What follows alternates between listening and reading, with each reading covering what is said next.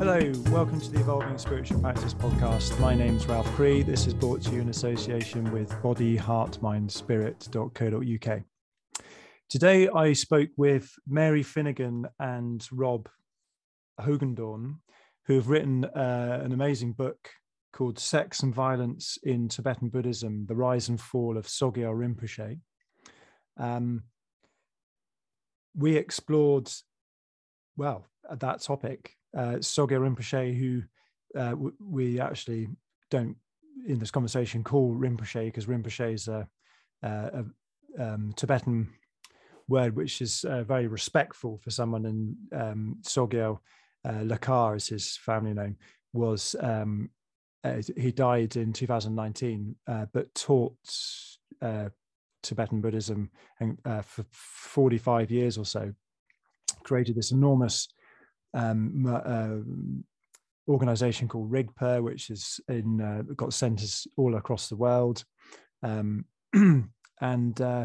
he managed to do all of this for 45 years whilst abusing lots of people sexually, with power, with money, and just managed to get away with it for all this time. So they've written this very detailed book all about the problems of him and his organization, but we also touch on the wider theme of gurus and spiritual teachers behaving unethically, whether they are Indian, Tibetan, Japanese, shamans, American gurus, European gurus, anybody. And we try to outline some of the ways you can spot the red flags, things to look out for, and also some positive qualities. What are the things that you should look for in a spiritual community and a spiritual teacher? So I'll just say a couple of things about Mary and Rob from the little bio they have at the beginning of their book. So Mary Finnegan was born in Manchester, England, just before the start of World War II. Marrying an older man at 18, she produced 2 children before moving to London and landing a job as a fashion writer on the Daily Mirror.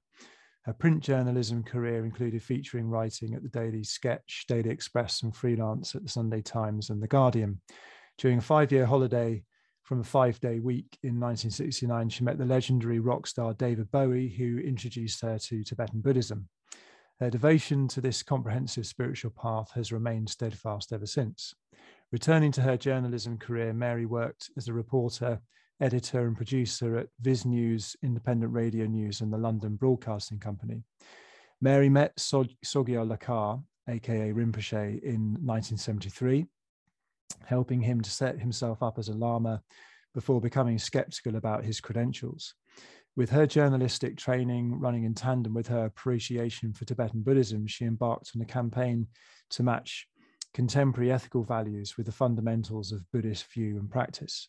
Mary and her co-author, Rob Hogendorn, pooled their skills and resources after meeting on social media. Mary lives in Devon, England, with her partner, Chris Gilchrist. And Rob Hogendorn studied law at the Erasmus University at Rotterdam, Netherlands. After graduating as a Master of Law, he worked as a coordinator for the Centre for Applied Ethics at its Faculty of Philosophy, co-editing 2 books on environmental philosophy.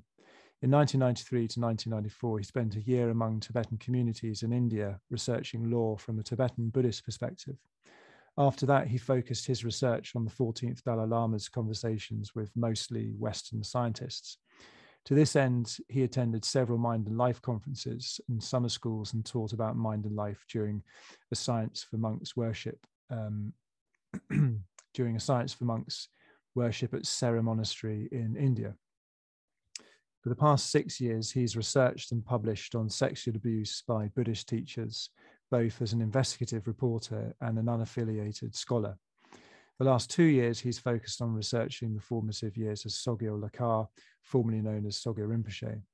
He presented a paper on his findings during the 2018 meeting of the American Academy of Religion in Denver, Colorado. Rob is married with 3 children. He lives in Marselen near Rotterdam in the Netherlands. So that's just a little bit about Mary and Rob.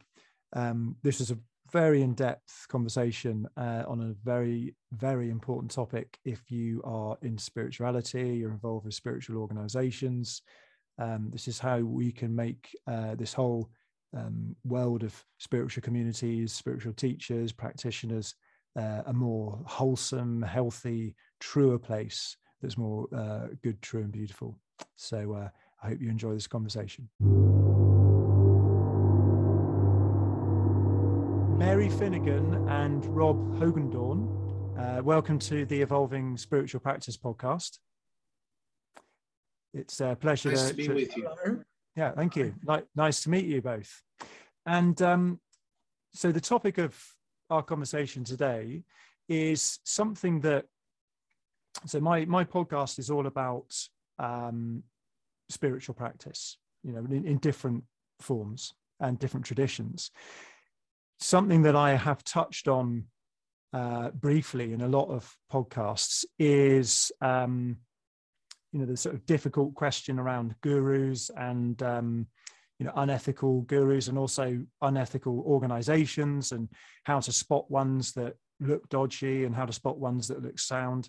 And you've written this amazing book called Sex and Violence in Tibetan Buddhism, The Rise and Fall of Sogyal Rinpoche,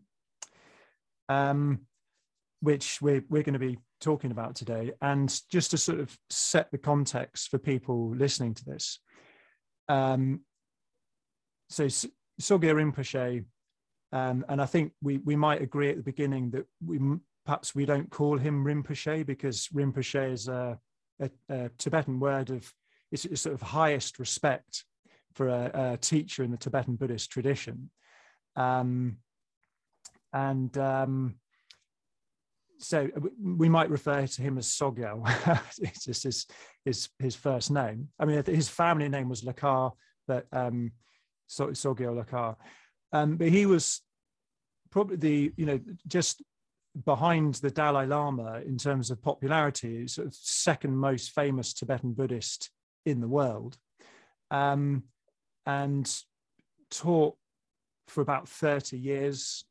He created this enormous multinational organization that has called Rigpa, that has centers in 21 countries, and somehow, and that's how what we're going to explore, somehow managed, despite lawsuits and newspaper articles and all sorts of information getting out about how bad his behavior was, somehow managed to keep going for about 30 years, without a stop being made, right up until his death, which was in 2017. Is that right? It was, if I could interrupt you there, it was 8 signatory letter that blew him out of the water, when 8 of his most senior students wrote a letter outlining their absolute shock, horror, and disgust at the things that he did. And they outlined this in some detail, all of which is recorded in the book. Yeah. Yeah, and he died in August 2019. 2019. Yeah. So, I mean, your book is very detailed, and we're only going to be able to scratch the surface of it. And I really recommend people read this book as a kind of, blueprint to learn, because, we'll get into all of that stuff. But your book's absolutely fantastic. I really recommend people read it. But so just to finish off the context of this conversation, this is a very broad problem. It's not specific to Tibetan Buddhism. We've had Indian teachers, Japanese Zen teachers, endless Christian priests, and American gurus and European gurus. Loads and loads of examples of it. It's a very big thing.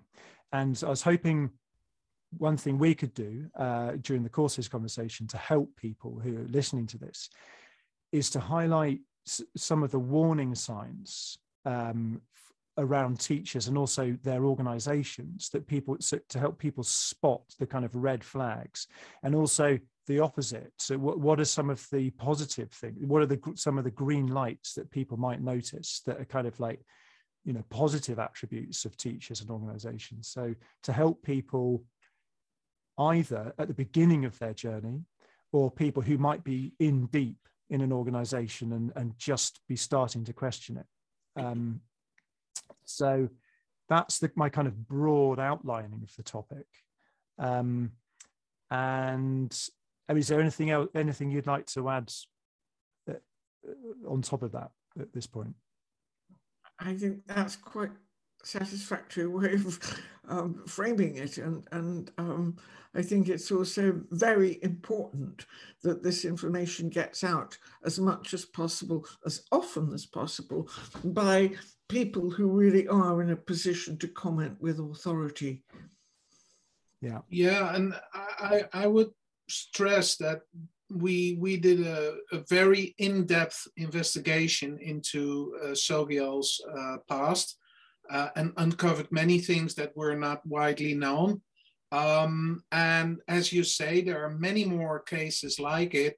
So I would encourage people to actually investigate other cases too, not just this one, because once you see different cases, you start to distinguish the patterns that they have in common. And that's very helpful, I think, to basically educate yourself about the warning signs and so on. Yeah. And yeah, so this is a specific example we're concentrating on, but this is a template that applies, in a wider context. So I just wanted to start in reading from your foreword. There's a little paragraph which I think helps sort of highlight our orientation in wanting to discuss this. So I'm just quoting from your foreword. You say, "We tell the story because we care deeply about Tibetan Buddhism.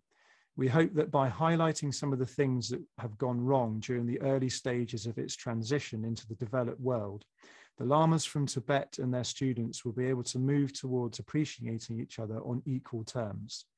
The lamas and their followers both have a lot to learn about how to cope with the cultural dissonance that could not be avoided when feudal, medieval, old Tibet met modern Western liberal democracy."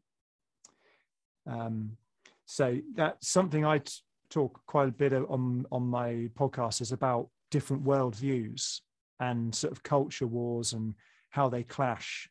And I think that's a very important point that you raised, that up until quite late, in history, the Tibetan monastic culture was built around this feudal system, which we haven't seen in the West for perhaps 1,000 years or something.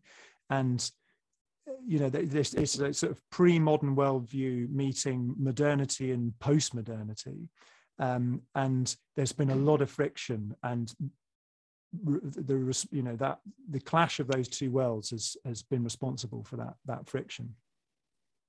Yeah. Well, I think that the Tibetans are an extreme example, because despite the fact that lots and lots of people, not just Rob and I, but many other people have realized that what they brought with them from Tibet was an extraordinarily archaic social attitudes towards women and attitudes towards sex. And I think that because they were so extreme, we expected more of them, because we also admired them hugely. They carried a tradition and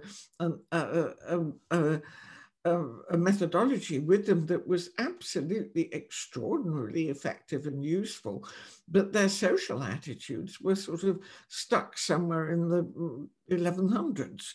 And the thing that pains me most is that they haven't really changed that much.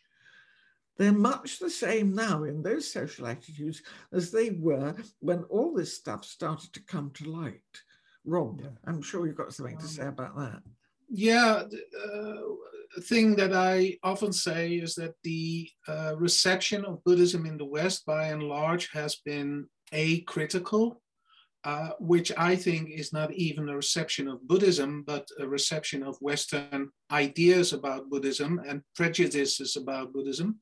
And this acritical attitude has made it very easy for lamas and charlatans to basically do as they please without anyone checking anything ever.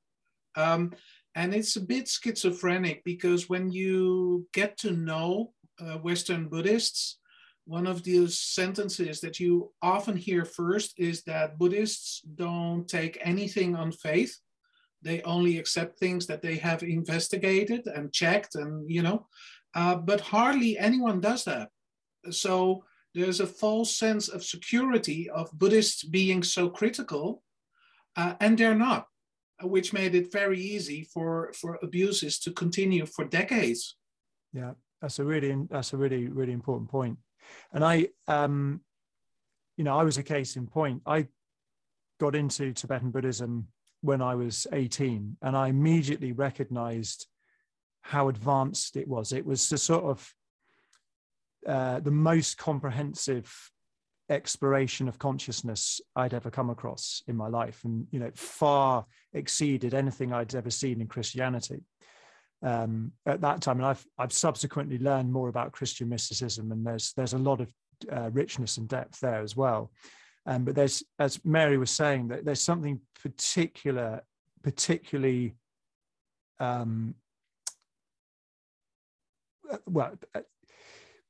comprehensive about the Tibetan Buddhist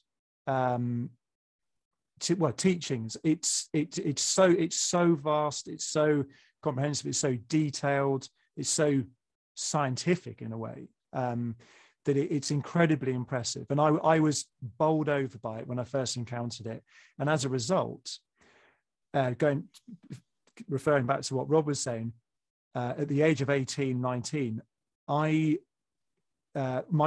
critical thinking went out of the window. I was just completely infatuated by this exotic, incredible teachings that I still very much admire. And I literally thought all Tibetans were enlightened. So, I went to different monasteries and places, and I saw, Tibetans, and I think, an enormous amount of Tibetans are monks too. A huge proportion of the population are monks. But, when I was just seeing normal Tibetans, and I would just, at that impressionable age, think, this person's probably enlightened. Do you know what I mean? And yeah, sure. But, Tibetans, of course, know that many Westerners think like this, which it makes it very easy to exploit their gullibility. And they do. Yeah, but not all of them. I mean, not all of them, no, but too many of them. Yeah, Ralph was saying that there are some very honourable people teaching Tibetan Buddhism, both Tibetan and Inji, foreigners. Yeah. We're absolutely. I don't want to give anyone listening to this the impression that we're tarring all Tibetan Buddhism with the same brush, all Tibetans, all Tibetan teachers. And I understand, Mary, you're a long-time practitioner of Tibetan Buddhism, and Rob, I don't know much about your practice. Well, I call myself a Buddhist, perhaps a reluctant Buddhist, and I became a Buddhist more than 25 years ago. In the usual way. I spent time in India among Tibetans, ended up in the Tibetan Buddhist Center. And after a while, I took refuge there. So, I officially became a Buddhist there. People have asked me many times whether or not it's hard for me as a Buddhist to be investigating abuse and all kinds of shadow sides. But I actually think that's a Buddhist practice, because to me, Buddhism is about cultivating a sense of reality. And the shitty parts are part of reality, and so I see no problem in dealing with those shadow sides. Tibetans, being who they are, and having their backgrounds and all of that. And Westerners being who they are with their backgrounds and worldview, it's just very important that the interactions between them are critical, you know, and as the Dalai Lama can be critical about Western culture or science or philosophy, so we can be critical of, you know, Tibetan Buddhist views or practices. So, and when things go off the rails, when the critical element is lacking, I think. Yeah. Yeah, the adulation and the mystique and the Shangri-La factor played into all of this in the early days. And I have been excoriated by, as it were, party faithful, you know, true believers, I think is the word that Rob uses, because of the fact that many times within the context of the group that I belonged to until very recently, I have raised a critical voice and I have said, for example, why has Chogyal Namkhai Nobu agreed to meet up with Sogyal to endorse him and to go and visit his center and to have him come to Merigal, which is Namkhai Nobu's center, and has jollied along and been photographed with him, when Namkhai Nobu knows full well that Sogyal is a complete charlatan who was never trained as a Lama and has abused countless people and caused misery for decades. And he knew that. Lots of people told him, not just me. Yeah. So that solidarity has something, I think, to do with them being an exile community and under very considerable duress.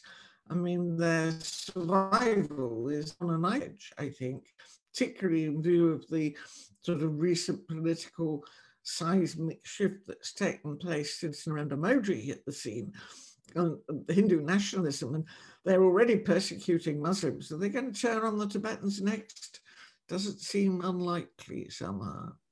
Yeah, so that's a very, very important point to raise, that, you know, groups of people, when under threat, you know, it's a survival strategy. You've got to keep tight. And yep. Again, you know, that's understandable. But as Rob's saying, you can still be critical of that at the same time. It's, you know, people don't tend to like to hold two things in their mind at once. You know, and this is an example of, you know what I mean? There are genuine reasons why the Tibetan culture and people need to form this tightness, but at the same time, we can still criticize it without saying, you know, oh, you're not pretending that they're not under threat. You know, it's, yeah. But it might be good for us to explore some more of the specifics of the situation with Rigpa and Sogyal, just so people have got some more ideas of what we're talking about, because it's a little bit abstract at the moment. And just so people can actually see that he actually is a genuine charlatan, was a charlatan. Well, let me start by saying that Sogyal grew up in a very remote area of Tibet, the province of Kham. And actually, the place where he lived was in Chinese territory at the time. So they were making the best of living in an occupied part of Tibet. Very soon, it turned out that the family was without males. So his grandfather died. The brother of his grandfather died. His father disappeared somehow. So the family was in trouble because they were a trader's family. They really needed males to continue their work, but they weren't there. So they sought out the support of a local Lama who was familiar with the family, and they made donations to his monastery. And this Lama married Sogyal's aunt, so the sister of his mother. And Sogyal has made a big story out of this, as if he was accepted at a very early age, as early as 6 months old, as a tulku who was then being trained in the monastery. But this is not borne out by the facts. So it's clear that he spent some time in that monastery, but nowhere enough time to receive a proper training. He was born in 1947, and they left that monastery in the course of 1954. So when he was 7 years old, then it took a long time for them to travel overland to the capital of Tibet, Lhasa, and then onwards to Sikkim, which was then an independent protectorate of Great Britain. Now, during those years, he couldn't have had any training at all. And then pretty soon after he arrived in Sikkim, his parents decided to send him to a boarding school, which was a Catholic school. And he has shared anecdotes about his time there. So he was raised as a proper Catholic by the teachers and the friars of that school. And he actually went to mass on Sundays and stuff like that. And then at the end of that time, he has said he taught at that school for a short while. He went on to New Delhi to college, and that was an Anglican college. So again, not Buddhists, not a Christian college run by Anglicans. And from there he went to England, which is where Mary can pick up the story. Now, if you look at the timeline, many of the facts are known and well corroborated. There never was a period in which he could have been educated as not even as a monk, never mind, a well-trained lama.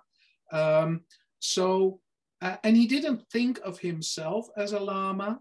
No one saw him as a lama. He basically invented being a lama after he came to England and discovered that people were seeing him as a lama. Yeah, that's pretty much how it was. I mean, I came across Sogyal via a friend, the late Zina Rachevsky, who was a very early convert to Tibetan Buddhism and a nun. And she wrote to me and said, there's a very nice young Nyingma Lama living in Cambridge who is accompanying a prince of Sikkim. What year was this? Sorry. She told this would have been 1973, I think. Yes, roughly. Yeah. And so I made contact with him and went to Cambridge and met him. And we spent a very pleasant afternoon sitting in the sunshine in a nice garden. And he gave me a little book, which was a teaching from his alleged guru, Dudjom Rinpoche, who was very highly respected. And actually, Sogyal didn't spend that much time with Dudjom ever, even when he was in India, because they were Kalimpong, Sikkim, and then Darjeeling, places like that. There's an awful lot of geography between them. And they were all in different places. And I don't think they ever really got together. So I went away, went back to London, carried on with my life. I was a working journalist at the time, and I was also living in a squat in Kentish Town. And it was quite a posh squat. And about a couple of months later, I got a phone call from Sogyal saying that he was wanting to start a Buddhist center in London, and would I help him? And so I agreed to help him. And I'd already been fairly well inducted into Tibetan Buddhism, and having spent 6 months in India. So I knew what I was letting myself in for. So he was teaching, he was actually setting himself up as a Lama. And at that stage, I didn't know any of the background that Rob has just told us about. I assumed that he was trained and that he was the real deal. But I think within a matter of months of him setting himself up in London, with help from me and a very small group of people, we all began to realize that he was a little bit of a wide boy and that he really was busking it. And this particularly came to light for me because I had a boyfriend at the time called John Driver, who was a very, very highly respected Tibetologist, spoke fluent Tibetan, both classical and colloquial, knew Sanskrit inside out and Pali. And he had also done a lot of practice with various Nyingma lamas. And we went to a teaching by Dudjom Rinpoche together.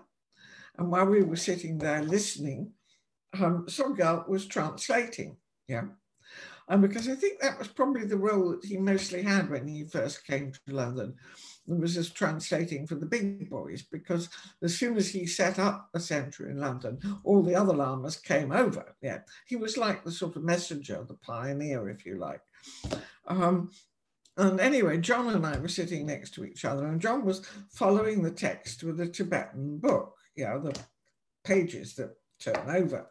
And he was really normally a very well-mannered English gent, yeah. And he was frowning and making all sorts of like naughty noises, you know, looking thoroughly uncomfortable. And in the lunch break, he dragged me off to a cafe and he said, "This is absolutely ridiculous because Sogyal is not translating properly. Either he doesn't understand what Rinpoche is saying, or he's sanitizing it so that he, you know, is, as it were, making it palatable for Western students." He was dumbing it down a lot. Yeah. Yeah. And that is related to, well, things really took off. I mean, we're skipping a lot and we can come back to what I've skipped over, but things really, really exploded for him with the publication of this book, The Tibetan Book of Living and Dying, which, you know, I understand from reading your book, there are suspicions that he actually had hardly anything to do with the writing of it. Nothing at all to do with the writing of it, but he did have something to do with the content. Yeah. I mean, I think, you know, he advised quite a lot, but other people did the research, Patrick Gaffney notably. Yeah. Yeah. Sorry, Rob. Well, as far as the content of the book is concerned, Sogyal's contributions are by and large anecdotes, which are very common stories that most Tibetans will be able to share with you. And then some Buddhist views, but most of those are very trivial. And, you know, any monk or teacher would be able to share those with you. So he is more or less a storyteller, and he had this very charming way about him, you know, and that's something that he had practiced for quite some time by the time the book was finished. So he was a very experienced storyteller, and he knew what worked and what didn't work. And to this day, the book is appreciated for that reason. You know, people like the stories, like the anecdotes, but they are not original, not his. He's just, you know, sharing folklore.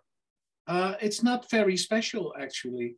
The special thing about it is the writing. Andrew Harvey's absolutely brilliant. And that's but that's not Sogyal's. No. I mean, Andrew Harvey wrote that book. Yeah, and he really did. Yeah, And I mean, know I'm quite familiar with Andrew. Andrew. I'm quite familiar with Andrew Harvey nowadays, and you know, I very, very much respect him as a mystic and a writer, poet. Yeah. You know, he's the real deal. And so when I read the Tibetan Book of Living and Dying when I was 18 in 1996, I was blown away by it, and you know, I thought it was an amazing book. And I think, I mean, it's been a long. I haven't read it for 20 years or something. I read it twice. I read it, you know, once at the beginning, and then a few years later, I read it again and thought, yeah, this is a really good book. So it's been a long since I read it, but I you know, I think it does have some merit as a book. And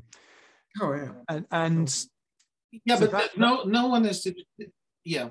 Well, no one is disputing that. Yeah, so we're not disputing it. No, so it's a book. You know, it's a good book on Tibetan Buddhism.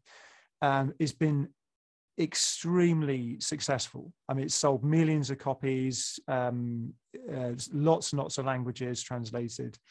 So, you know, I read that book, was blown away by it, and then I went to see Sogyal teaching at the Rigpa Centre in London on Caledonia Road in about 1999. And I was like really excited. I thought, okay, this is great. You know, this guy wrote this amazing book. I went to the centre and nothing, it didn't start. It was very late to start. You know, everyone was all there ready. And, you know, I think, so this was typical. It was very late. And he just sort of walked in with a video cassette tape and said, oh, you've come to see me deliver my best teaching. Well, on this video cassette is my best teaching. So I'm going to put this on and I'll come back in half an hour.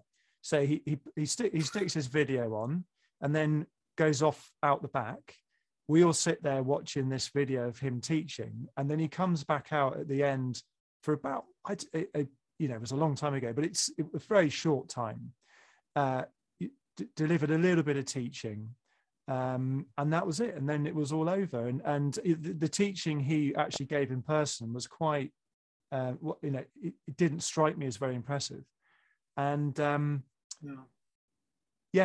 that was my, you know, the time I've actually been to see him. And after that, I thought, I'm just not really going to pursue this anymore. I got into other Tibetan teachers and in all of their work. But that was my experience of him. Well, good for you. You know, I'm glad that you dropped out right after. Thing few people realize is that when you're a charlatan and you really have little to teach, a basic problem is how do you fill those hours that people are sitting there looking up to you expectantly? Because, you know, teaching for 5 minutes can feel like an awful lot of time, never mind 2 or 3 hours. So I think much of the theater and the video stuff and, you know, is just him filling up time, you know, and I've been amazed that people found it so hard to see through that because it's quite clear why he did all that. But you learned a few tricks there, Rob. He really learned how to entertain. Sure. But you know how to give people a really big buzz. And it's all fairground stuff. I mean, it's absolutely evangelical, tried and tested methods for giving people a nice buzz. Yeah, but it's a circus. It's carnival. Yeah, it's theater, and it amuses people endlessly. But it has nothing to do with Buddhism. Yeah, no, and he was promoting it as giving them insight into the nature of mind. Yeah, bollocks. And so. Regrettably, he wasn't only just a charlatan pretending to be a teacher when he wasn't. He actually perpetrated some really horrendous abuse. That's all detailed in great detail in your book. But the usual cluster of three, it's sex, power, and money. And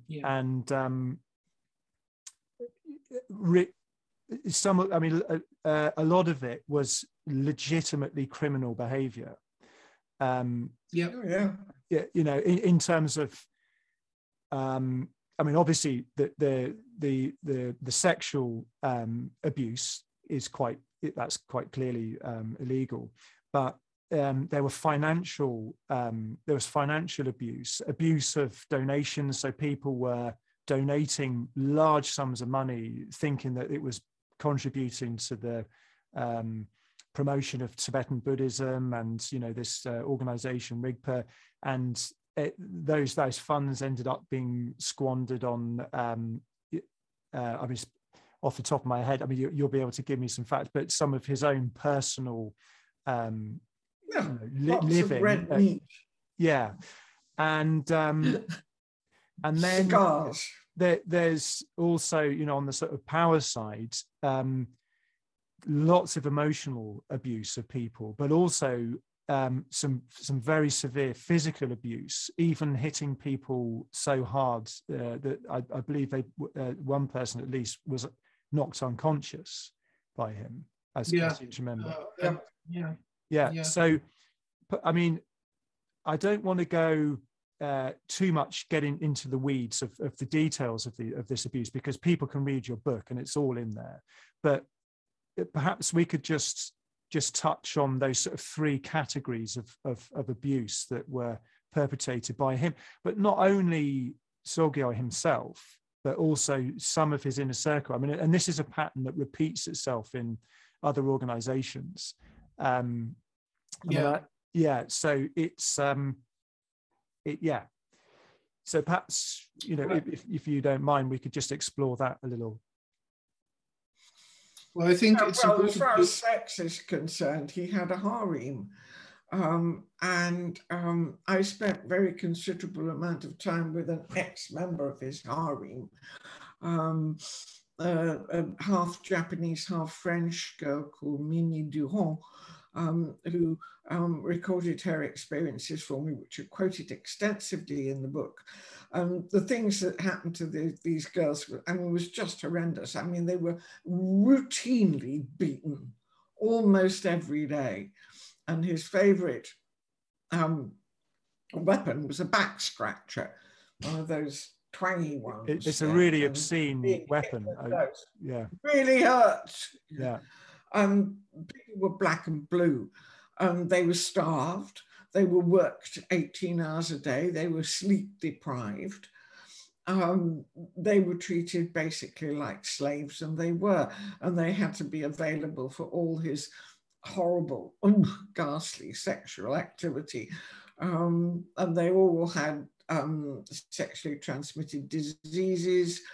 You could just go on and on. It was absolutely, totally grotesque. Yeah, and I think it's important to recognize that all of those abuses are symptoms of a form of power that is absolute, but also the mode of operation was cultivating a near perfect arbitrariness. So you could do everything well and still be blamed. You could be his favorite, but the next moment you were his worst enemy. And that's a very effective means of control. So the level of control that he had over people was extreme. Now, of course, these people were all adults, and they gave him that power and they gave him that level of control. But once it's in place, it's very hard for any one individual to escape from all that. People who couldn't take it anymore left, and no one bothered to go after them and ask why they left. So you had a self-selective system of people who could take that level of power, that level of control. But of course, that went from bad to worse. I think it's also important to recognize that Sogyal did this from the early 1970s right up until his death. You know, it's not, people make much of the teachings that he received later from some well-known teachers. And they say, well, yeah, you know, maybe he didn't know so much when he began, but then he had this teacher and that teacher. But he abused people before that, during that time, and after that time. So it's a continuous lineage of abuse that he established. And also, people started copying his behavior. So students were basically not just enabling him, but they were enabling each other in abusive behavior as well.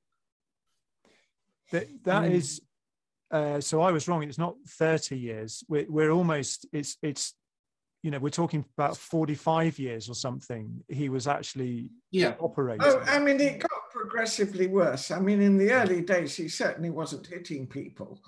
I mean, I left when Chogyal Namkhai Norbu first taught in 1979 in London, and I realized instantly that he was the real deal, that he absolutely knocked Sogyal to a top hat. And so did most of the original people around Sogyal. We all left in a group once we'd heard Norbu. But the people who stayed on, I think, would say that really the physical abuse, I mean, the sexual, the promiscuity was there from the get-go. I mean, but in those days, women would queue up to shag a Rinpoche. You know, it was almost at the same sort of level of prestige as plaster casting Mick Jagger.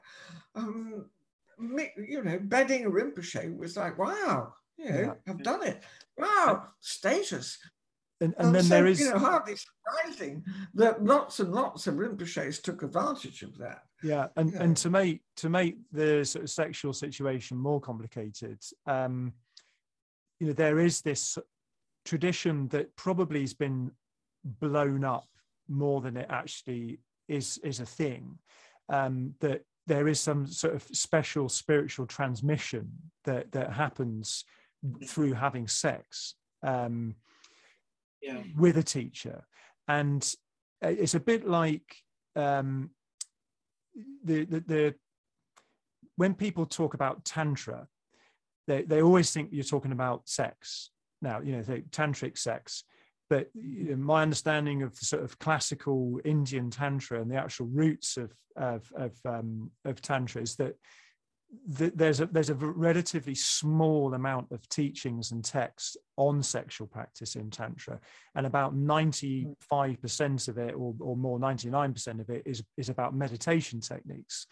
But you know, the sort of the history has distorted it so that we think it's a sort of, when you say Tantra, people think of sex, and I don't. But you know, perhaps you can unpack this for myself and people listening to this, that you know, there is this thing of having empowerment through having sex with a teacher, but is it similar to the Indian Tantra that's actually traditionally in the Tibetan original context quite a small part of the whole thing, but it seems to have been blown up into something?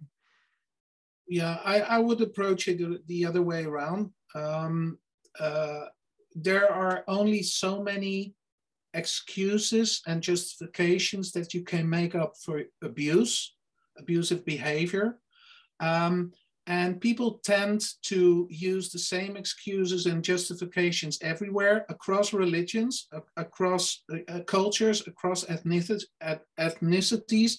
So you will find the excuse of sex being a certain transmission in Orthodox Jewish circles, you know, some rabbi in Israel doing that and making up that excuse, which is very similar to the one that the Tibetans use, or still other spiritual teachers use.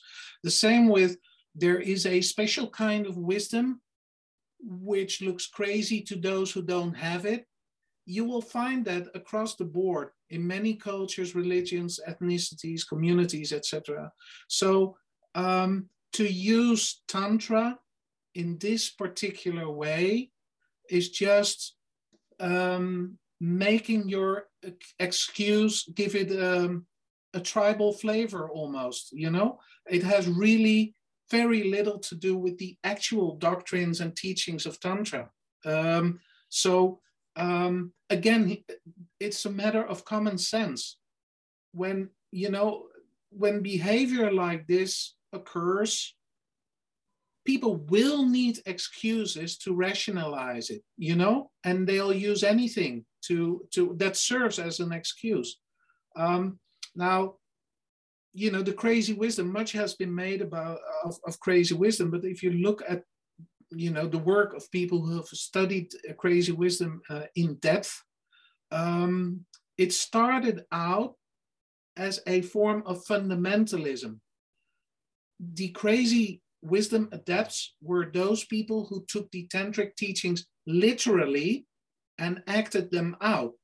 So if a tantric text said, cover yourself in entrails of animals and, you know, and drink alcohol, that's what they were doing, which of course didn't conform to the norms of their time. So they were thought of as crazy.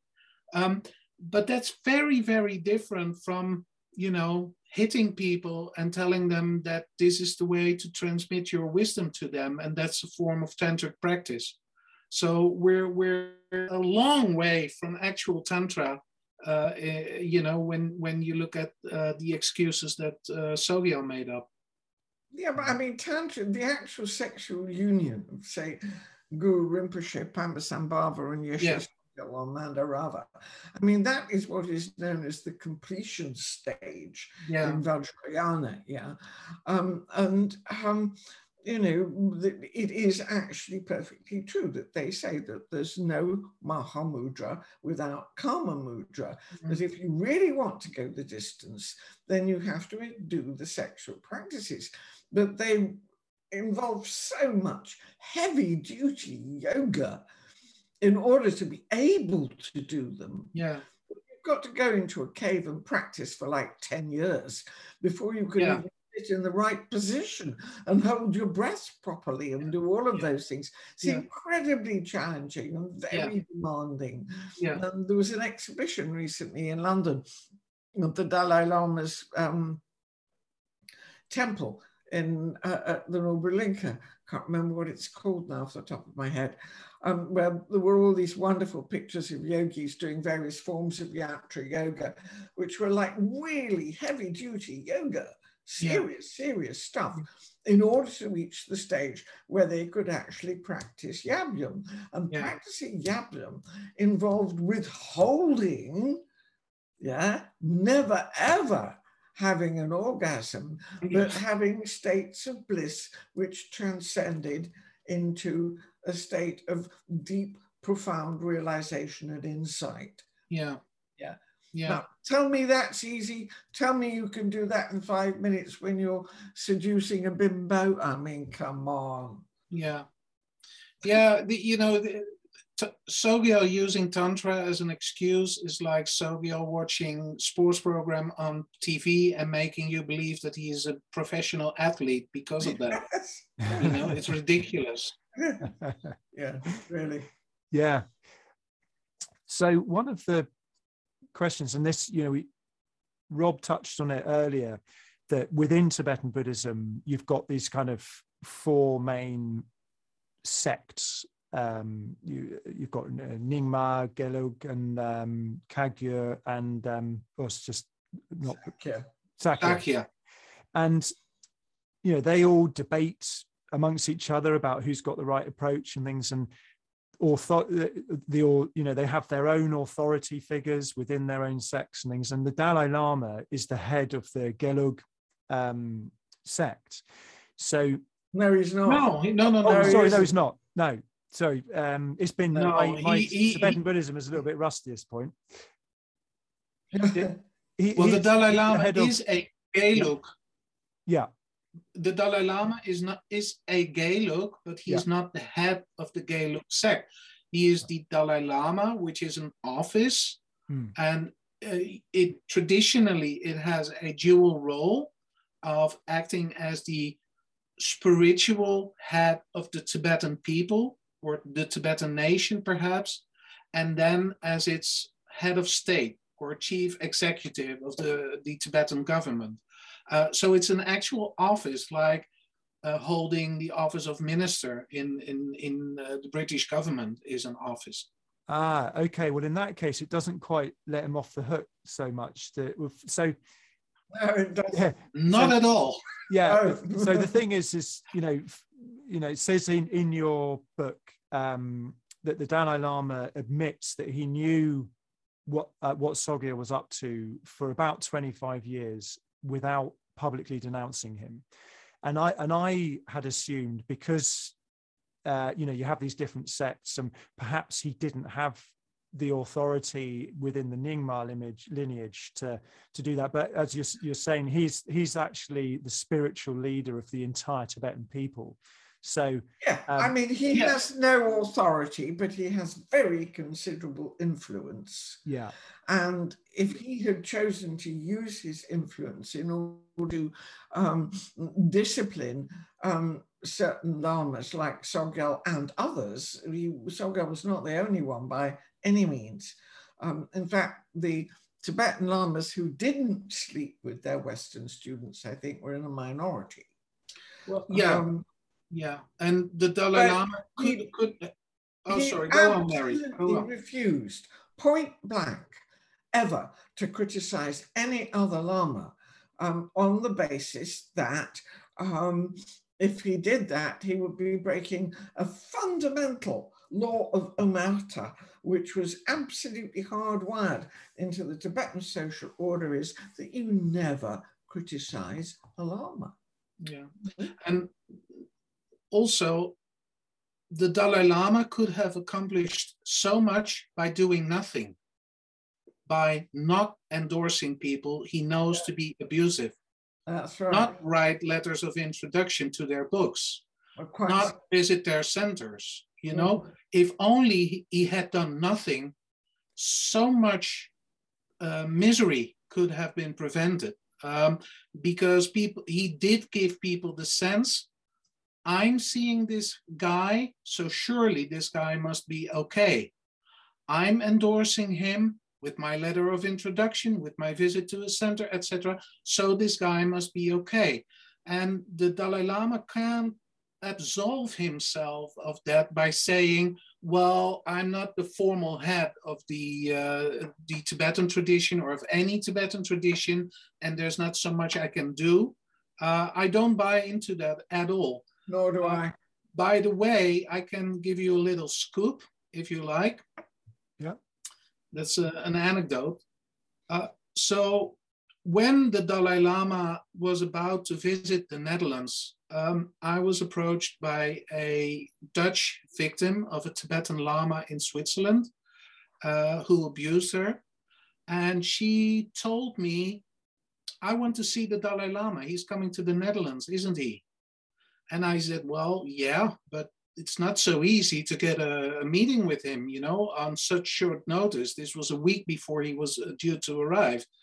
So let me think about a way to accomplish this. And then together with a small group of victims, we put together a petition and we involved media, and finally they got the meeting. And I was present, and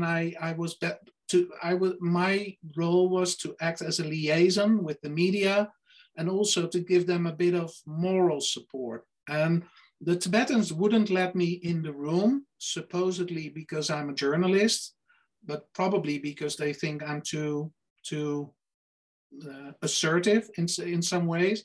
So I wasn't in the room, but I saw those victims right before and right after that meeting, and I basically debriefed them. Then the next day, the Dalai Lama was due in Amsterdam, and there was a certain conference there. And right after that, there was a press conference. Now, I was admitted to the conference because I'm a holder of a press card, so they couldn't refuse me. But I knew I wouldn't get the opportunity to get a question in for the same reason. I have a reputation and people don't want me to ask questions. So our national news network didn't know what to ask. So they approached me and say, well, what should we ask? And then I told them, ask the Dalai Lama, you met with those victims, what did you learn? And they did. So they did ask this question. And then the Dalai Lama said, well, nothing really, because I already knew. Which is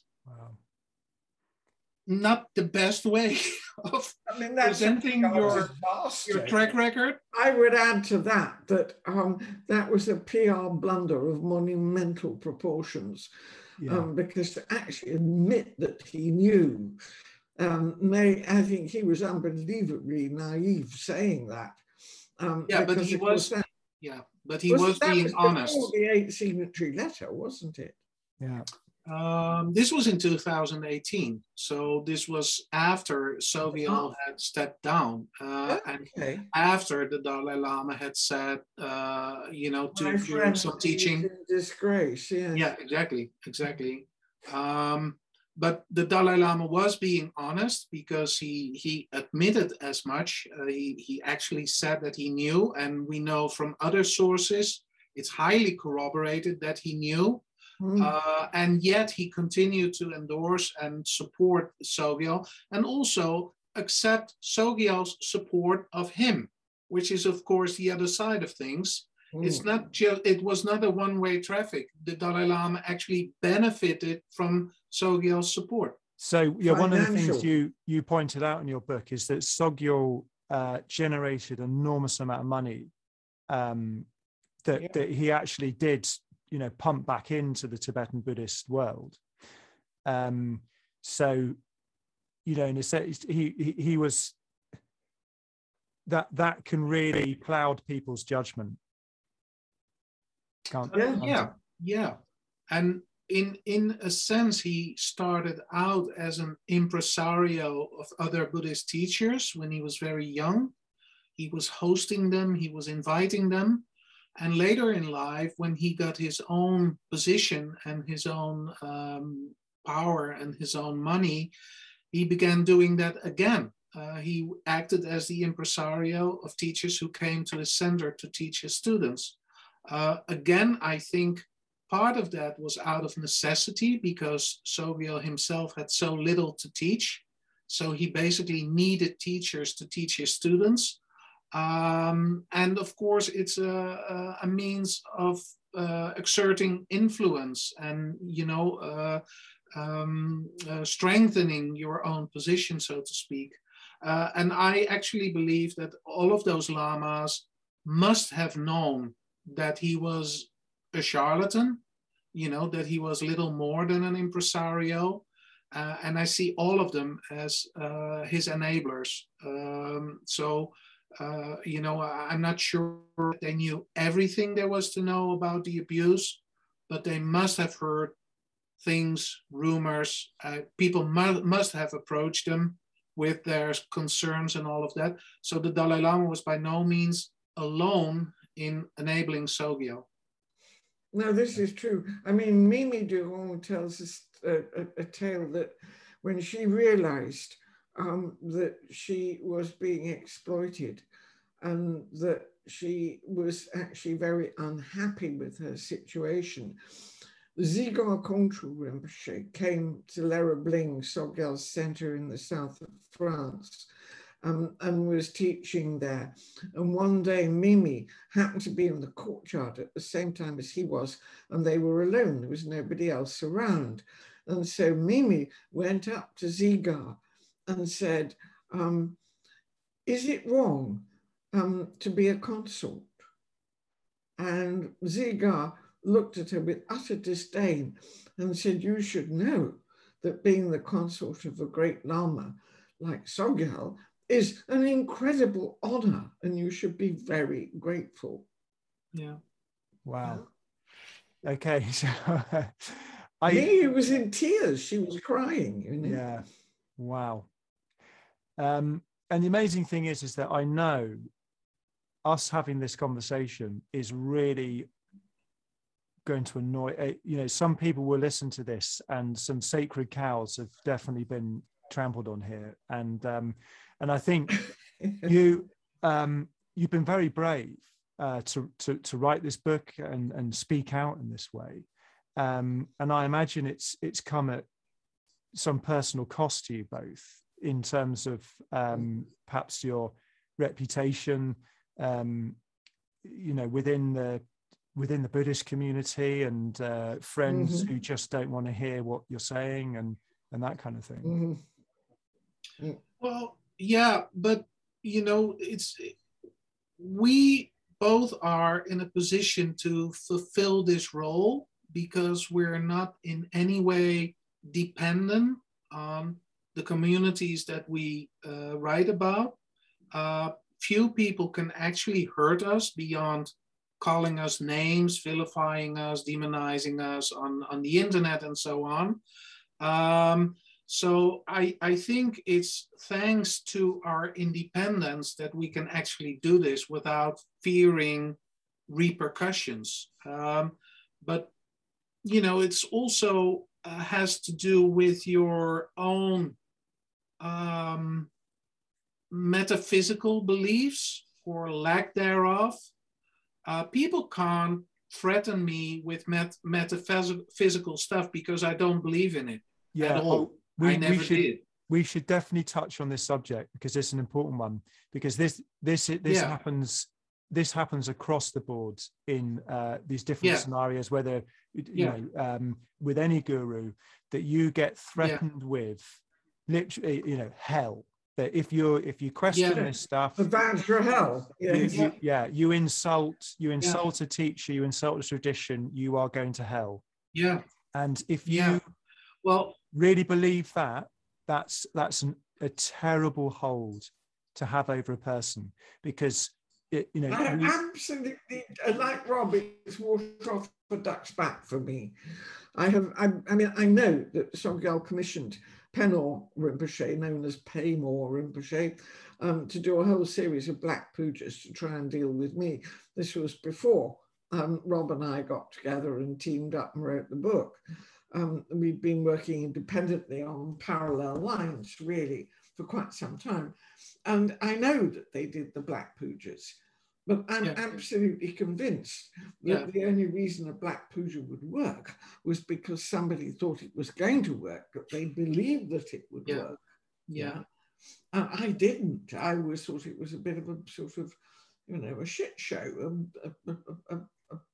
Really. I mean, I just would not take it seriously.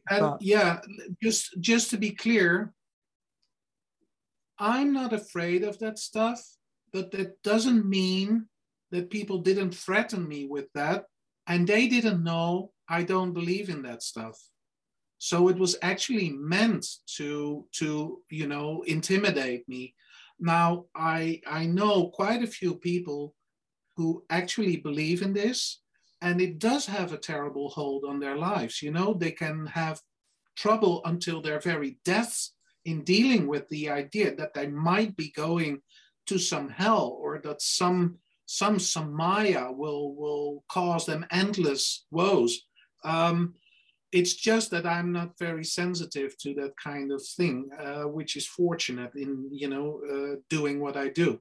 But very recently, I've been very critical of the Dalai Lama, and actually I just got started on that because there's much more where the first stuff came from. I will continue to work on this because I think it's really necessary to be critical of the Dalai Lama. But already, I'm threatened over that and demonized and vilified. And I'm sure at some point, death threats will follow. I just happen to be, I'm not very courageous. I just don't have that fear. You're courageous if you have that fear and do it nonetheless. But I don't have the fear. So, it's a normal thing for me to deal with this stuff without being afraid. Good for you too, that you feel so impervious to this stuff. But let's say, we know that there are many, many people who are, very superstitious, you know, from the students who get into this stuff, and they would really worry about, say, you know, if they don't perform well in the group, or they start to question it, they get threatened with hell, or you know, something like that. Well, they get threatened with exclusion being thrown so out. what, you know, what would you say? So you know, you two, it's like it makes you think of the Zen saying a mosquito trying to bite an iron bull in your case, but someone who's more vulnerable and susceptible to fear and panic with those kind of threats, getting into their perspective, you know, what can you say to somebody who is actually genuinely afraid of going to hell or something? I would counsel them, if you know, a doctrine like Samaya, which is the bond between the guru and his follower. Ask yourself, what are those doctrines for, actually? You know, are they for developing your mind and becoming more stable, or are they for fearing you into submission, you know, and to look at it that way? Now, perhaps if you have already started to believe those things, maybe that's too hard for you to look at it that way.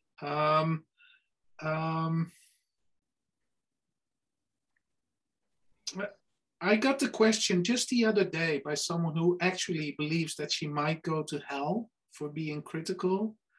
And I was thinking about that, and I said, well, the only thing I have to offer her really is the idea that hells don't even exist.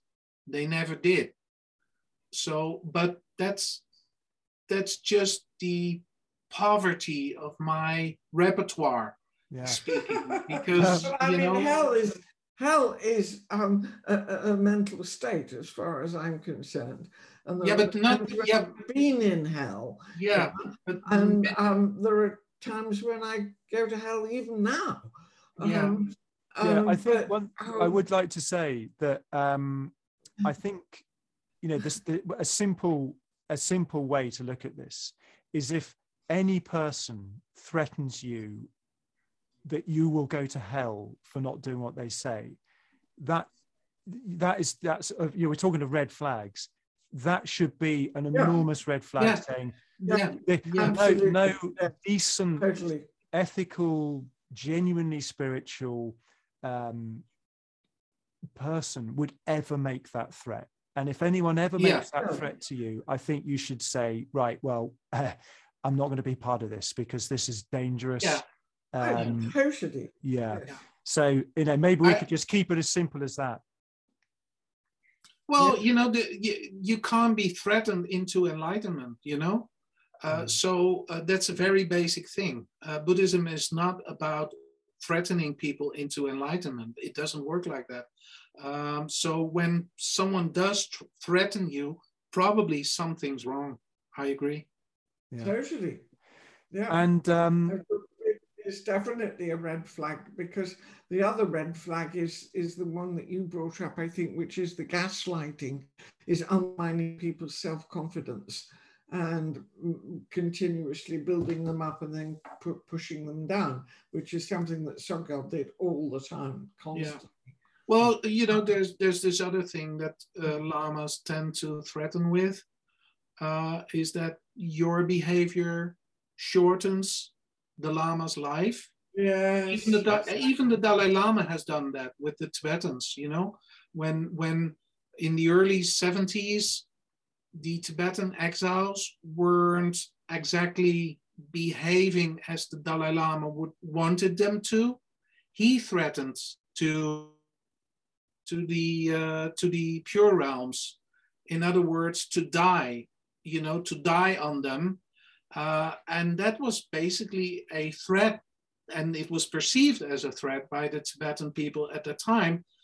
So they started praying like crazy, and they basically submitted, and he pulled his thread and said, okay, I'll accept your long life prayer now. That's, you know, if you actually have a strong bond with your Lama, imagine a father of a mother threatening a child. If you don't do as I say, I will die on you. That's the worst thing, you know? I think it's an example of where... You know, I'm not a therapist. I don't know how to deal with people who actually believe that, but Buddhism is not meant for threatening you into submission. Yeah, I think probably as a sort of final statement on this section, perhaps, you know, it comes back to this thing you're saying, just apply the same rules you would to any normal situation in your life to your spiritual community and teachers and things. It's that simple. And I think, you know, if anyone's listening to this and they think, wow, you know, these guys are going really heavy on the Dalai Lama. The Dalai Lama is a political figure or a spiritual leader, just like anyone else anywhere else in the world. And, you know, you may like, say, Jeremy Corbyn's politics, or you might like Boris Johnson's politics or so, but people criticize public figures openly. Even if you agree with a lot of what they do, there's still things you'll criticize them about because you want them to be better. And you want them to hear your criticism and represent your views. And people criticize, you know, the Archbishop of Canterbury and, you know, all these other figures that, you know, and that is how these institutions evolve and how they adapt. And it's actually in their interest to listen to criticism, take the advice on board and adapt, because, you know, going back to the original context of us wanting to have this conversation, we care very much about Tibetan culture, Tibetans, Tibetan Buddhism, and we want it to thrive in the West. And that's how it's going to do that. And by just kind of sticking fingers in the ears and going blah, blah, blah, blah, blah, when people try and actually say, give advice on how to succeed in the West, you know, that's not the way to go. Well, Mary and I are both practicing Buddhists, and we differ on some issues, and we can differ vehemently and criticize each other's views vehemently without losing any sense that it's, you know, good and proper to collaborate on stuff and work on the stuff we do agree on. And I found that in Western, I've seen quite a bit of Western Buddhism, particularly in the Netherlands, but also outside the Netherlands. So within Buddhist groups, you can find a tendency that people kind of tacitly assume that everyone should agree with each other and cultivate the same view of things, which is ridiculous. You know, Buddhism traditionally has been pluriform to an extreme. You know, many branches of Buddhism don't even recognize each other as Buddhists. But in the West, you find a bit of a tendency to view Buddhism as a monolithic entity, which should be seen by everyone in the same way. And that's that's the death of criticism, actually, I think, that culture. But it's the death of critical thinking, which can actually produce very positive results.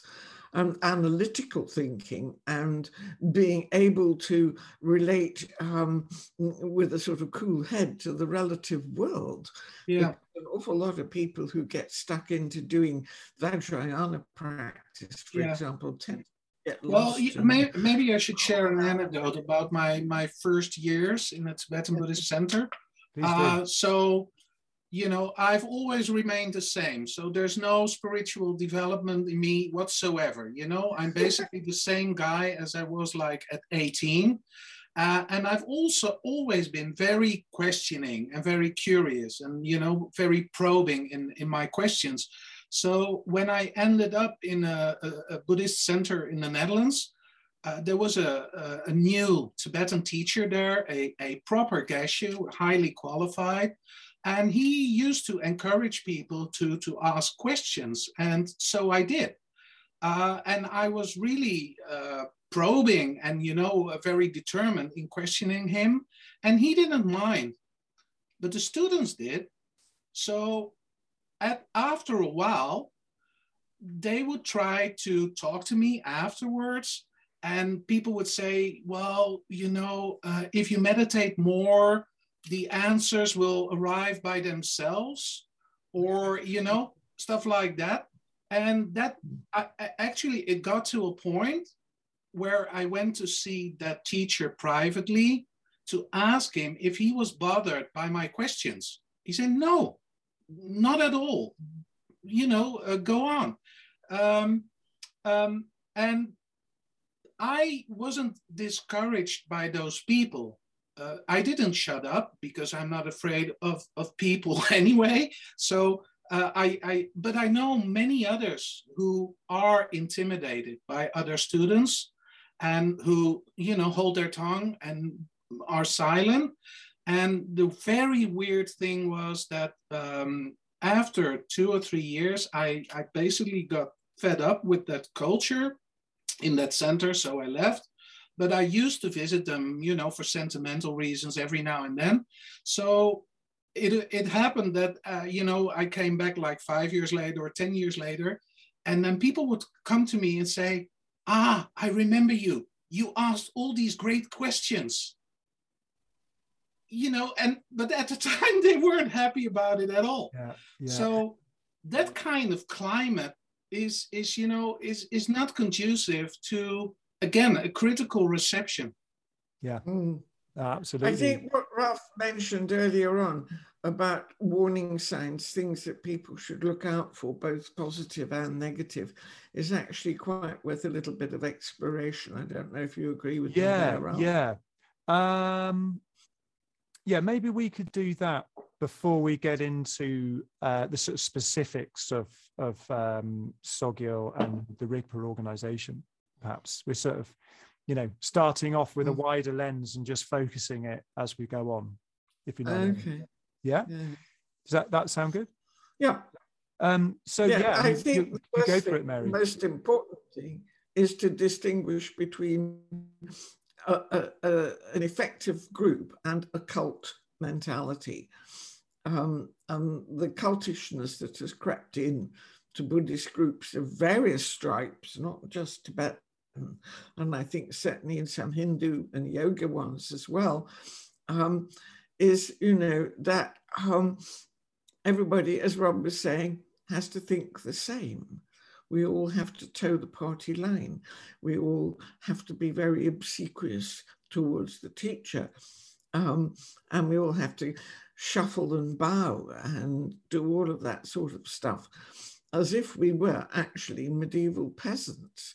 And here we are, in the 21st century, still grappling with our own ideas about what liberal values are and how they should be presented, and with them being under threat.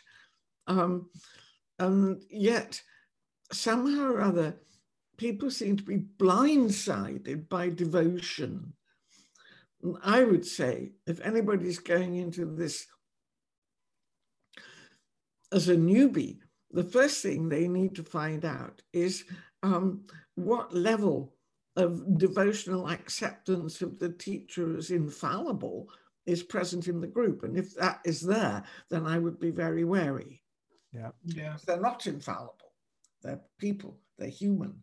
Yeah. Well, yeah, and there are the usual hallmark of cults or cultish groups, but I've always noticed that in many Dharma centers in the West, the turnover is very, very high. Now, you will always have people who just visit 1 or 2 times just because they're curious, and then they move on to other things.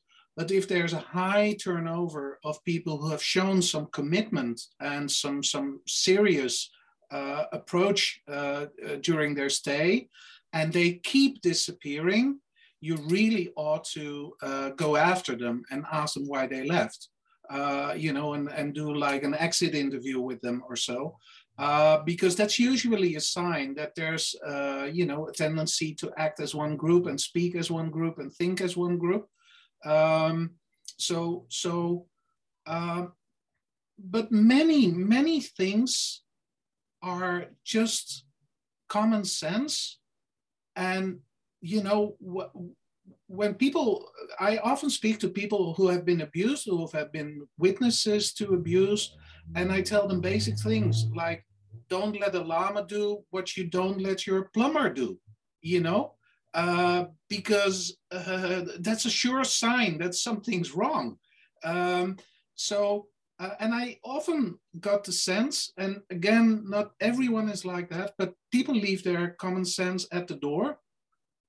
So they fall into stuff that they would never fall into, on their football club or whatever, other community. So I think exercise your common sense first. Yeah. Yeah, absolutely. And I think related to what you said, Rob, and what Mary said, is a lot of people that are drawn to spiritual practice from the East are people who are very unhappy with the West and, modern life, secularism, industrialization, consumerism. Consumerism. They're sort of some of the worst aspects that we would all probably agree on of our culture. They kind of pit that against the best aspects of some of these pre-modern cultures, and there's sort of romanticization of tribes and ancient ways of living, and the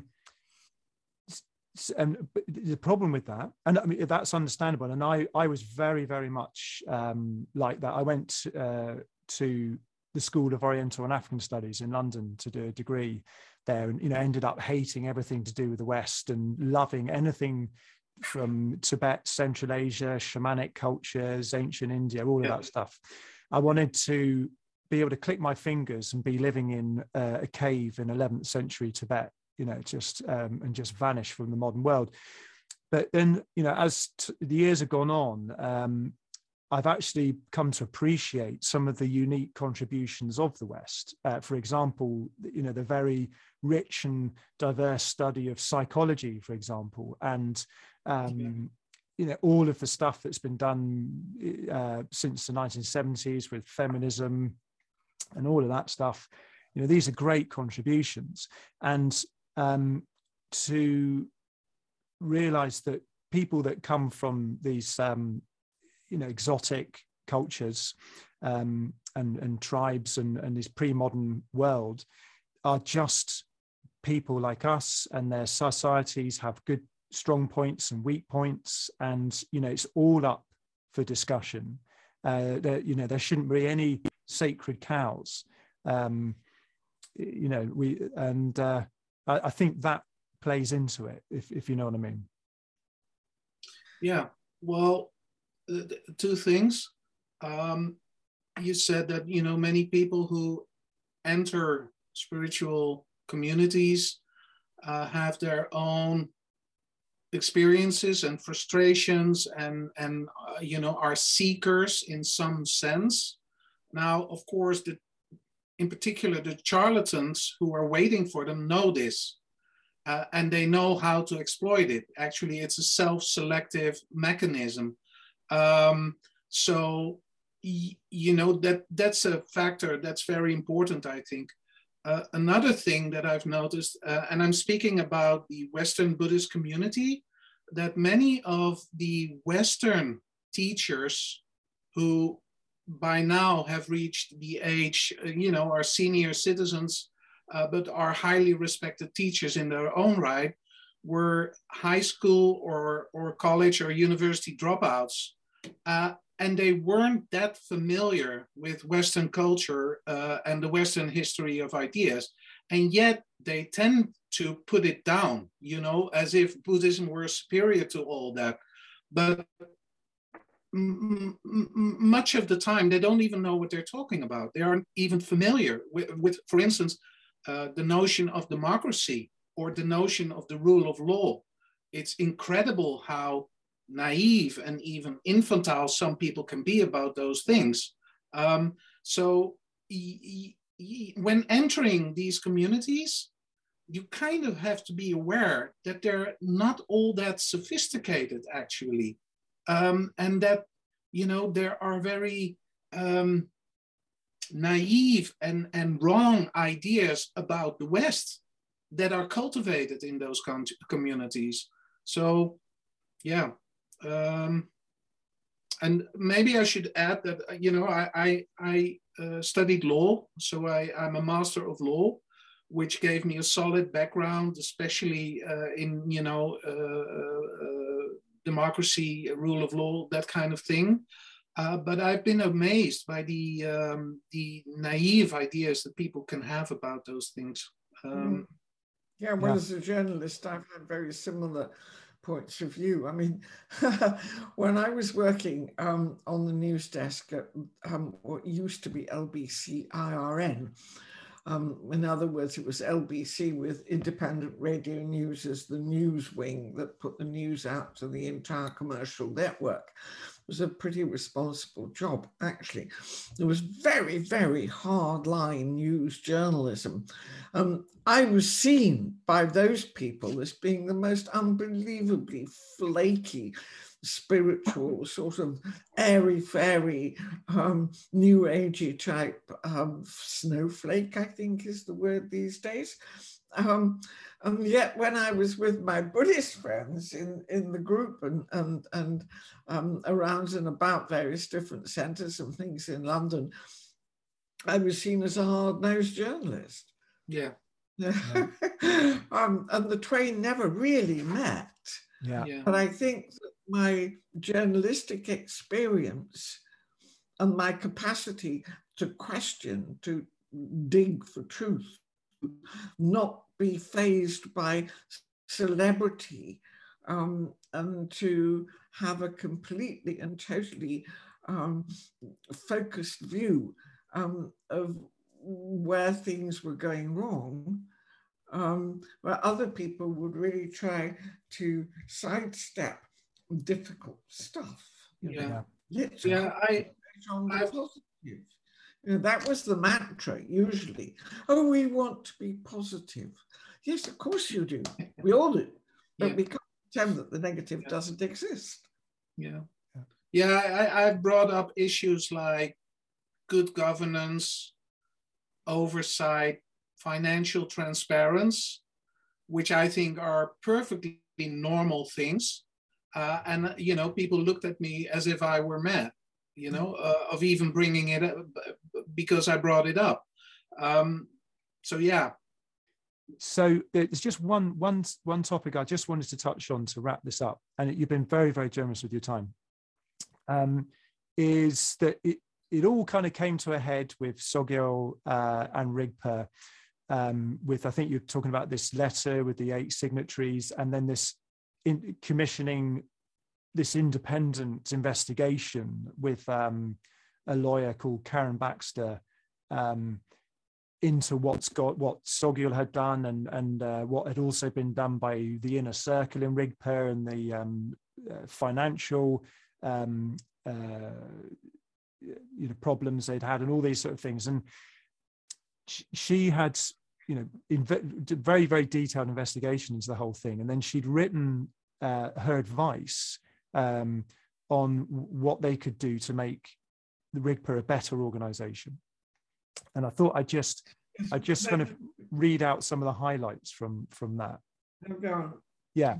There were 12 recommendations, right? 12 were there.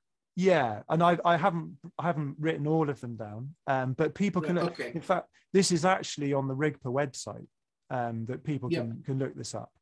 Now, I think I might have made this one up, or remembered it, pieced it in from somewhere else. But I think this is something I believe, that teachers should be in regular psychotherapy. No. That wasn't one of the recommendations, but I think this is, I've seen it elsewhere, and I actually think this is important. that teachers should actually be in psychotherapy, because you need somebody outside of them reflecting their behavior back to them. No, you need supervision, just like you do when you're a counselor. It's absolutely true. Yeah. It would be very helpful. I would go along with that. Of course, Tibetan lamas will never agree to that. No, they wouldn't. I do understand that a lot of Eastern spiritual teachers poo-poo psychology. It's just reinforcing your story and your ego and all of that stuff. But this may not be advice necessarily to Tibetan teachers, but if there were other teachers, who were just starting out or gathering a following, they might start doing this, and students might actually request this of their teachers. Say, this is the way we do things in the West. We've got this long lineage and tradition of psychotherapy. We think it's important, Okay. Oh, please, Rob. No, I wanted to say it's very common among psychiatrists, psychologists, but even among general practitioners to have a peer group which functions as a feedback mechanism, a mechanism to deal with phenomena like transference, between a client and a therapist. My wife is a general practitioner, and she teaches young general practitioners how to become one. And she has her own group doing this kind of thing. So it's a very common, very natural thing to do. So I agree with you completely that would be important to have. But knowing Tibetan lamas as I do, and I don't suppose Tibetan Roshis or Theravadin Bhantes will respond differently. I don't think they'll ever accept that kind of thing. Okay.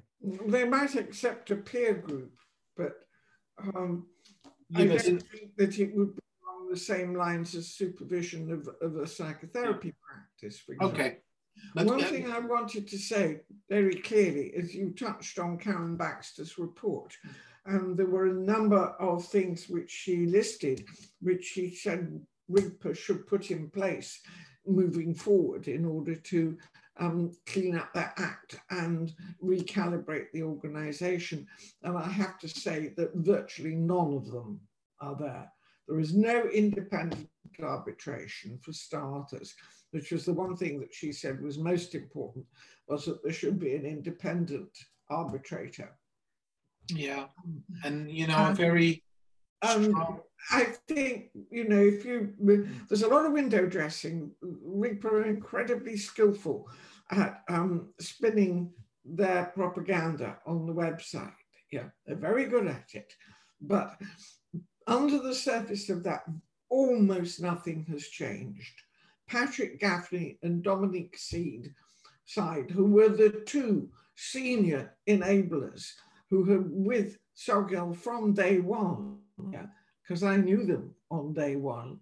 They are now the senior figures. They are teachers. They are the gurus. They are at the top of the totem in Rigpa, and they are more responsible than anybody else for what happened with Sogyal and how he went absolutely stark, raving mad towards the end of his life. Delusions of grandeur, rich enormous. That's really disheartening to hear that. I think the culture in Rigpa is much the same now as it was forever. Yeah, and it's important to note that Rigpa is struggling to survive, financially speaking. I made a pretty thorough analysis of the financial documents of 14 different Rigpa organizations. And surprising to me was that the revenue and the profits already started falling by 2011, 2012, before the story about Sogyal broke big. And they were sustaining colossal losses even then. But the losses since COVID started have been catastrophic. So they lost many hundreds of thousands of euros a year in France and in Ireland. So, you know, first, before talking about anything that might have been changed or improved, let's just see if RIGPA as an entity survives these years and has a future at all. Right. Yeah. Well, this is true. So that's very, very discouraging to hear that they're still going on the same lines and none of this has been put into effect. And well, so, you know, these points are for people to look at in other contexts. You know, it seems like RIGPA's, you know, there's no hope there. So some of the other points that we've written down, that she recommended that there was a board of trustees who were not part of the organization. You know, they were independent, not students. No. Yeah. And that it was periodically refreshed. You know, so you didn't get these kind of like perverse loyalties and things forming. That they have a sort of professional management, because I remember from reading your books, they made some disastrous business decisions. You know, that with constructing retreat centres and, you know, done really poorly and wasted enormous amounts of money, and it partly because they were just students, you know, who weren't experts in that field.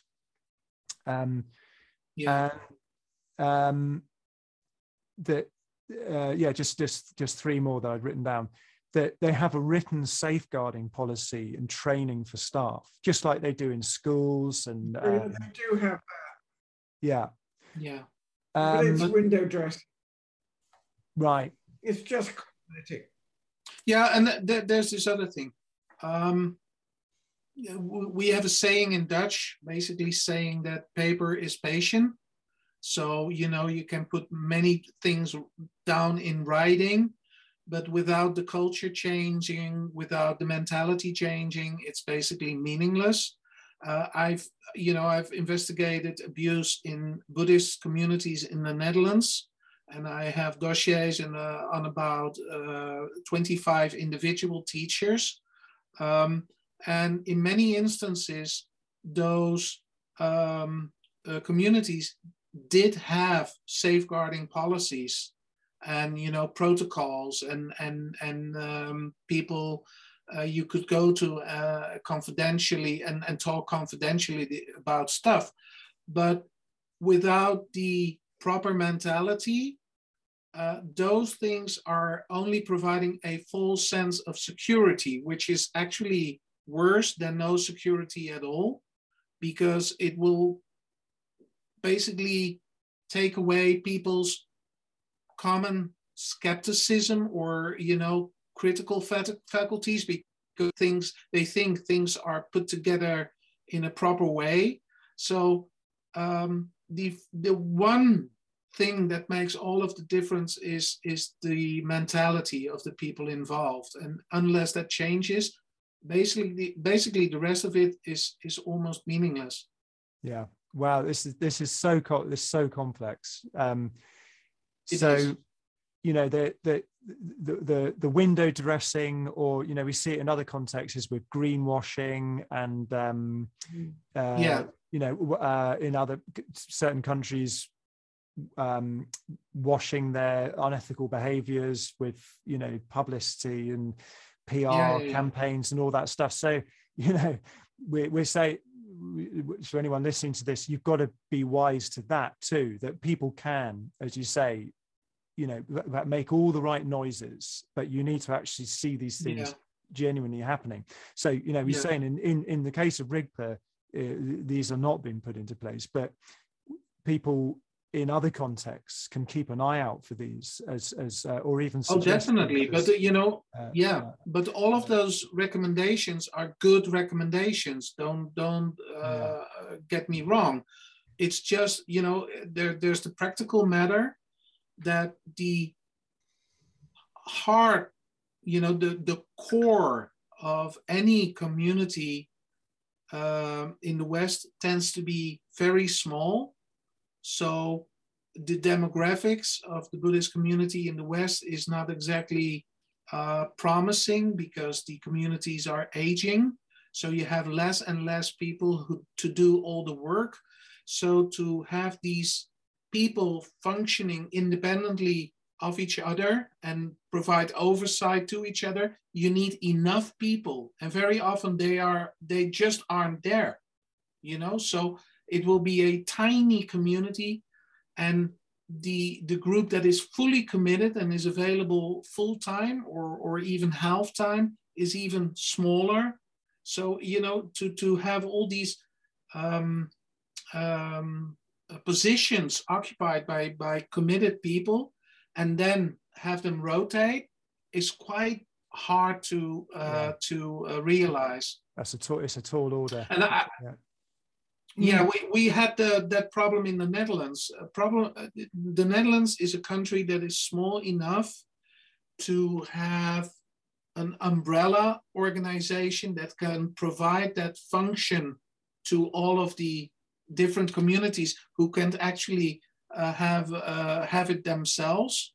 But then you get into all kinds of turf wars, and Zen people will not listen to someone who's doing the oversight if he's from a Tibetan, because they think that, you know, Tibetan Buddhists can't possibly understand what's going on in Zen, and vice versa. So it's very hard to put together. But it is a good idea. It's important, but the communities being so small, it's very, very hard to have it done. Yeah. So these are sort of like North Stars that we can all be, you know, moving towards and perfecting an imperfect situation. But, you know, these are all, these practical points you're raising are also very important, and people should look out. Yeah, but the recommendation should remind you of what's important and of what kinds of oversight are imaginable. Yeah. And just thinking in those terms will kind of help you be more realistic about yourself and the community that you're part of. So, you know, they are very important signposts or reminders of the things that are important. Yeah. We got two more and then we can wrap it up. Okay. So one was an external helpline for abuse that has nothing to do with that organization. Nothing. Well, we actually had that in the Netherlands. So that was completely independent and anyone could call. But then again, Buddhist communities started to have their own thing, because they said, well, those people who are on that line, they don't actually know our traditions so well and stuff like that. So again, you would get those turf wars. We did have one line, and they did get many reports and complaints.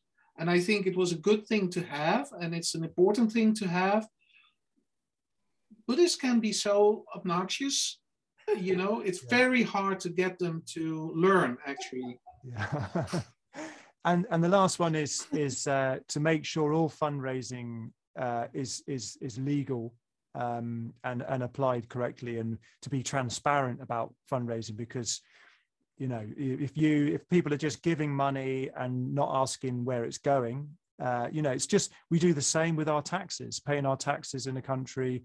The government are under enormous scrutiny, and you know, we've all got our opinions about where the money's been spent, but you can't just give money willy-nilly to teachers, spiritual teachers and organizations, just think that they're going to use it well. They need to be accountable. Well, there's the power of the purse, you know, when, you know, you can make your donations contingent on proper behavior, proper mechanisms, you know, So you should be aware that, as you say, don't give your money willy-nilly without even checking how it's spent. But and you don't do that in any other context, so you shouldn't do it here. And it's just, again, it's exactly. Yeah. Well, so, people tend to spend much more time and devote much more care to their new car or their next holiday because it costs a lot, and they want to be sure that they spend the money well. But with donations to Buddhist centers, they just give and never bother to check what happens to it. Yeah, and that needs to change. It's important. Yeah, definitely. Wow. So we've gone so deep into this. I so appreciate your time and all the work you've done on this. And it's been a very thorough exploration of it. And I really, really hope people listen to this and benefit from this, and we can create a more healthy culture, with spiritual communities and practitioners and teachers. We're all co-creating this together. And this is our mission, definitely. Yeah. There's no question. Yeah, I can say I can see you guys are on a mission.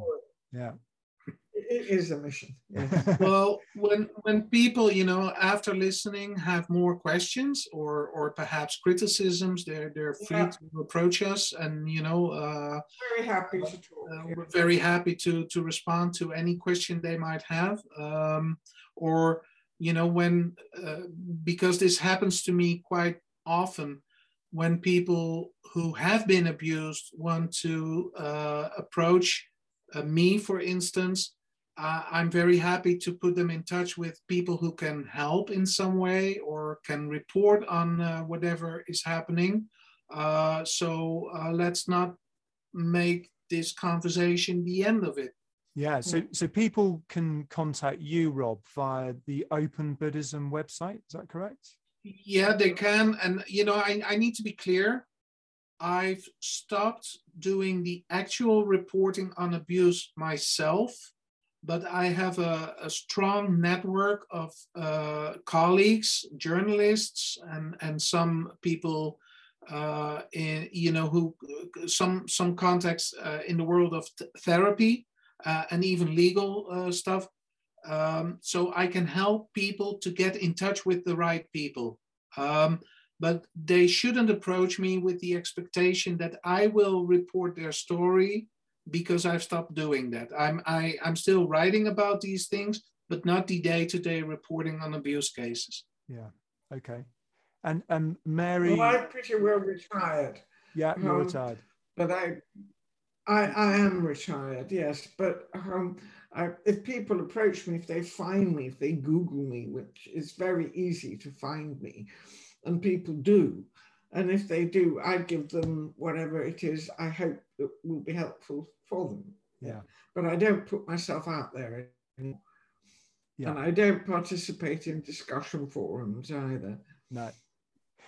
And of course, you both have written the book, which I'll link to in the show notes. And it's a really, really great book. And I'll just say again, for those listening, it's called Sex and Violence in Tibetan Buddhism: The Rise and Fall of Sogyal Rinpoche, by Mary Finnegan and Rob Hogendorn.